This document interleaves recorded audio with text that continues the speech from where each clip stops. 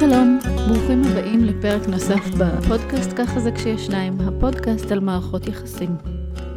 אני קרן חדד, יועצת זוגיות ופסיכותרפיסטית, והיום אני רוצה לדבר על שתי עמדות כאלה. אחד שאומר חופשי זה לגמרי לבד, והשני שאומר שניים זה תמיד פעמיים.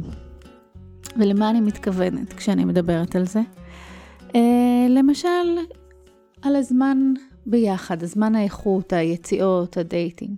האם כל הדייטים, כל היציאות, כל החופשות חייבות להתרחש ביחד? או שאפשר להתפצל, למשל, נניח שיש אירוע שמוזמנים אליו, אירוע של העבודה אצלך ואצלו. או סתם איזשהו יום הולדת של חברות ושל אירוע של חברים. יש מין פנטזיה כזאת שקיימת אצל חלק מהאנשים, אצל חלק מהאנשים קיימת בדיוק הפנטזיה ההפוכה, וזה מעניין לשים לב. יש פנטזיה שאומרת, הכל אנחנו חייבים לעשות ביחד. אי אפשר ללכת לבד לשום מקום. ולכן אם אני צריכה ללכת ליום הולדת של חברות, או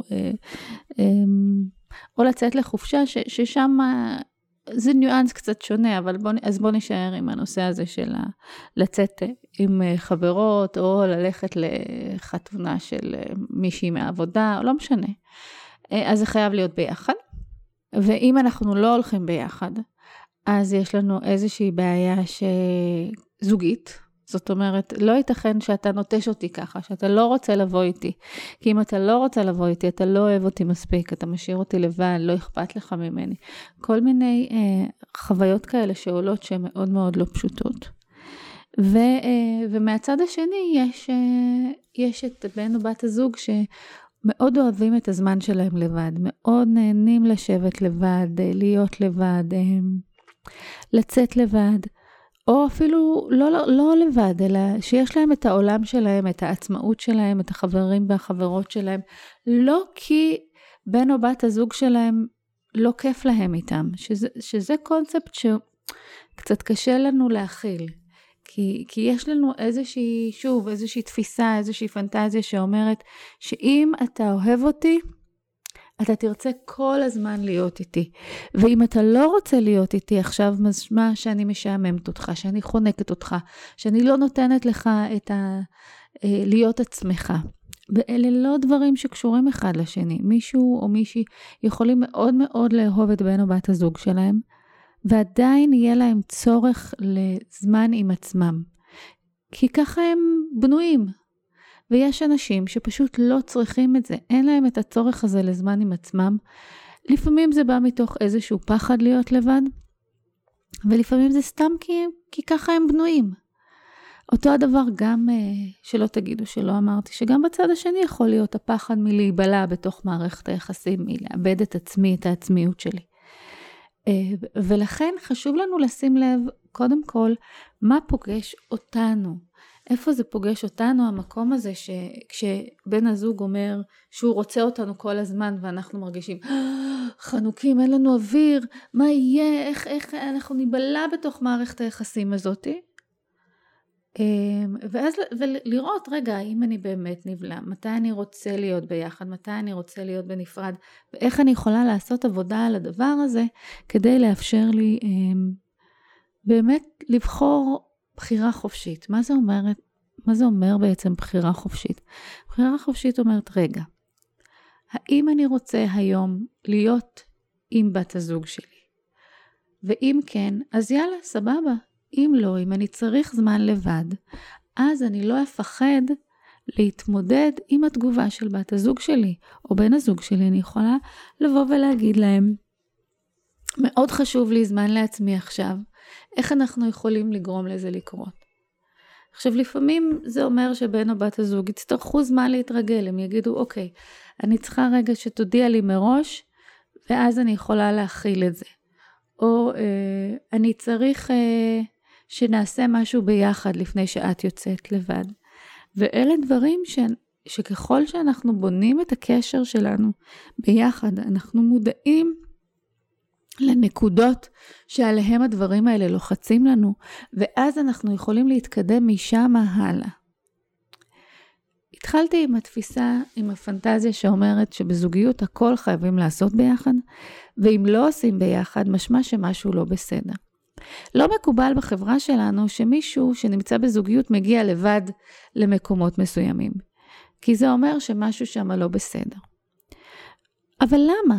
למה זה ככה? אם אנחנו יכולים בתוך הזוגיות שלנו לאפשר אחד לשני לבחור מה אנחנו רוצים לעשות ביחד, מה אנחנו רוצים לעשות בנפרד, ממה אנחנו נהנים מאוד ביחד, ממה אנחנו נהנים לפעמים ביחד, וממה אנחנו אף פעם לא נהנים ביחד, אז אנחנו יכולים להיות יותר גמישים, ובאמת ליהנות מהזמן ביחד. עכשיו, אני רוצה לעשות פה הבחנה בין הציפיות של החברה, לבין הצורך הזוגי שלנו.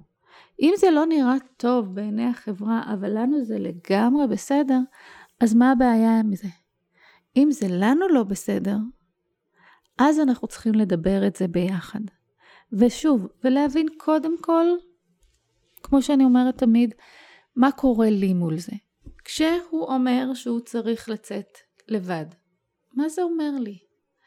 האם שוב אני שומעת את הקולות האלה, את השיח הפנימי שלי שאומר לי, את לא מספיק מעניינת, את יותר מדי דורשת ממנו. אז אני צריכה להעלות את הקול הזה, את האמירות האלה מעל לפני השטח ולהתמודד איתם. ואולי אם אני יכולה לנהל שיח כן ועמוק ובטוח עם בן הזוג שלי, לשאול אותו, אתה יכול להסביר לי את הצורך הזה שלך בזמן לבד? תתאר לי מה קורה שם. ממש לבקש תיאור ולבוא אליו בסקרנות כדי לחקור את נקודת המבט שלו, מה קורה לו כשהוא לבד, מה הוא מקבל מהלבד הזה. ואותו הדבר להפך. כשאת אומרת שאנחנו באירוע ואת רוצה שנהיה ביחד, מה זה אומר בשבילך להיות ביחד? מה את מרגישה כשאנחנו הולכים ביחד למקום מסוים? וכמובן שזה גם קורה הפוך, אבל אלה הדוגמאות שכרגע נצמדתי אליהם. עכשיו, לשים לב שזה שאני למשל במצוקה כשאני לבד, זה לא אומר שבן הזוג שלי אותו הדבר. וזה שאני לא במצוקה מזה שאנחנו ביחד, זה שוב לא אומר שום דבר על בן או בת הזוג שלי. ולכן נשים לב לאט לאט לנקודות האלה, וגם אם לשנינו חשוב הביחד, זה לא אומר שאנחנו מחזיקים את אותה תמונה בראש. ולכן גם שם, גם כשאנחנו מדברים על ללכת לאירוע ביחד, כדאי לחשוב מה זה אומר. כשאתה מסתכל על האירוע הזה שאנחנו הולכים אליו ביחד, מה אתה רואה? איך אתה מדמיין שזה יקרה? אתה רוצה שנשב אחד ליד השני כל הזמן? זה בסדר שאני אשב קצת עם חברות שלי? אתה רוצה שנרקוד? כל הדברים האלה, לדבר עליהם בפרטי פרטים, כדי להיכנס לעומק של ההבנה של הציפיות. כי לפעמים אנחנו מחזיקים בראש איזושהי תמונה, ואנחנו נותנים מידע חלקי לגביה לבן או בת הזוג, ואז הם מחזיקים תמונה מסוימת, אנחנו מחזיקים תמונה מסוימת, ובמפגש המשותף, באירוע הספציפי, עכשיו זה לא משנה אם זה אירוע שאנחנו יוצאים אליו, או דייט שאנחנו מתכננים. אם הציפיות שלנו שונות על סמך זה שאמרנו חלקי מידע, או שלא אמרנו שום דבר, שם אנחנו ניתקל באכזבה, והאכזבה הזאת יכולה לייצר איזשהו כדור שלג שאנחנו לא מצליחים לצאת ממנו. שאנחנו מגיבים בטיפה אכזבה, ובן הזוג שלנו רואה את האכזבה על פנינו ומגיב לאכזבה הזאת, ואז נוצר מין כדור שלג כזה שאנחנו לא מצליחים לצאת ממנו. אבל אם שנייה נעצור, כשאנחנו רואים את המבט שאנחנו מפרשים אותו כחוסר שביעות רצון, ויהיה לנו את האומץ לשאול את בן הבת הזוג שלנו מה זה, לפני שאנחנו רצים לתקן על סמך הניחוש שאנחנו ניחשנו שזה, אז יהיה הרבה יותר פשוט לעצור את כדור השלג הזה. ויכול להיות שהם יגידו, לא נעים לי, קר לי, יכול להיות שהם יגידו, די, נמאס לי, אני רוצה ללכת הביתה. יכול להיות שהם יגידו, לא, סתם, נזכרתי במשהו שהיה היום, וזה היה ממש לא נעים. ואז היכולת הזאת לתקשר, להתחבר מחדש, במקום הפרשנות, תייצר איזושהי אינטראקציה אחרת, ולא איזשהו כדור שלג שהוא מאוכזב, אז אני מתאכזבת מהאכזבה שלו, ואז הוא מתאכזב מהאכזבה, וזה מזין אחד את עצמו, ואז אנחנו פשוט חוזרים לאוטו, מתיישבים ולא מדברים עד סוף הערב. אז דיברנו פה על אומץ, כשאני תופסת משהו ורואה משהו, אז לשאול לגביו. דיברנו פה על תאום ציפיות בכך שכשאני מחזיקה תמונה בראש, לוודא שבן או בת הזוג שלי יודעים איזה תמונה אני מחזיקה בראש. ודיברנו על לשים לב למחשבות שלנו, ולציפיות שלנו שהן סביב תפיסות. אם אני תופסת את זה שכשבני זוג לא הולכים ביחד לאירוע משמע שמשהו לא בסדר בזוגיות שלהם, אני צריכה לבדוק האם אני עדיין רוצה להחזיק בתפיסה הזאת. בנוסף גם דיברנו על הפרשנויות שיש לי להיות ביחד, לא להיות ביחד, לרצונות של בן הזוג שלי, מה הם אומרים, וכדי לחסן מפני זה, אנחנו רוצים לשאול את בן או בת הזוג לגבי הרצונות שלהם, ולבקש מהם תיאור ספציפי ולבוא אליו בסקרנות, כדי להבין לעומק על מה הם מדברים. תודה שהאזנתם לפרק הזה ככה זה כשיש שניים. אני קרן חדד טאוב, יועצת זוגיות ופסיכותרפיסטית. יש לי קליניקה באונליין, שזה אומר בזום, וקליניקה בהר אדר.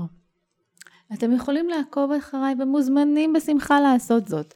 באינסטגרם קרן חדד טאוב באנגלית, בפייסבוק ייעוץ זוגי קרן חדד טאוב, ובאתר שלי www.karenaor.info.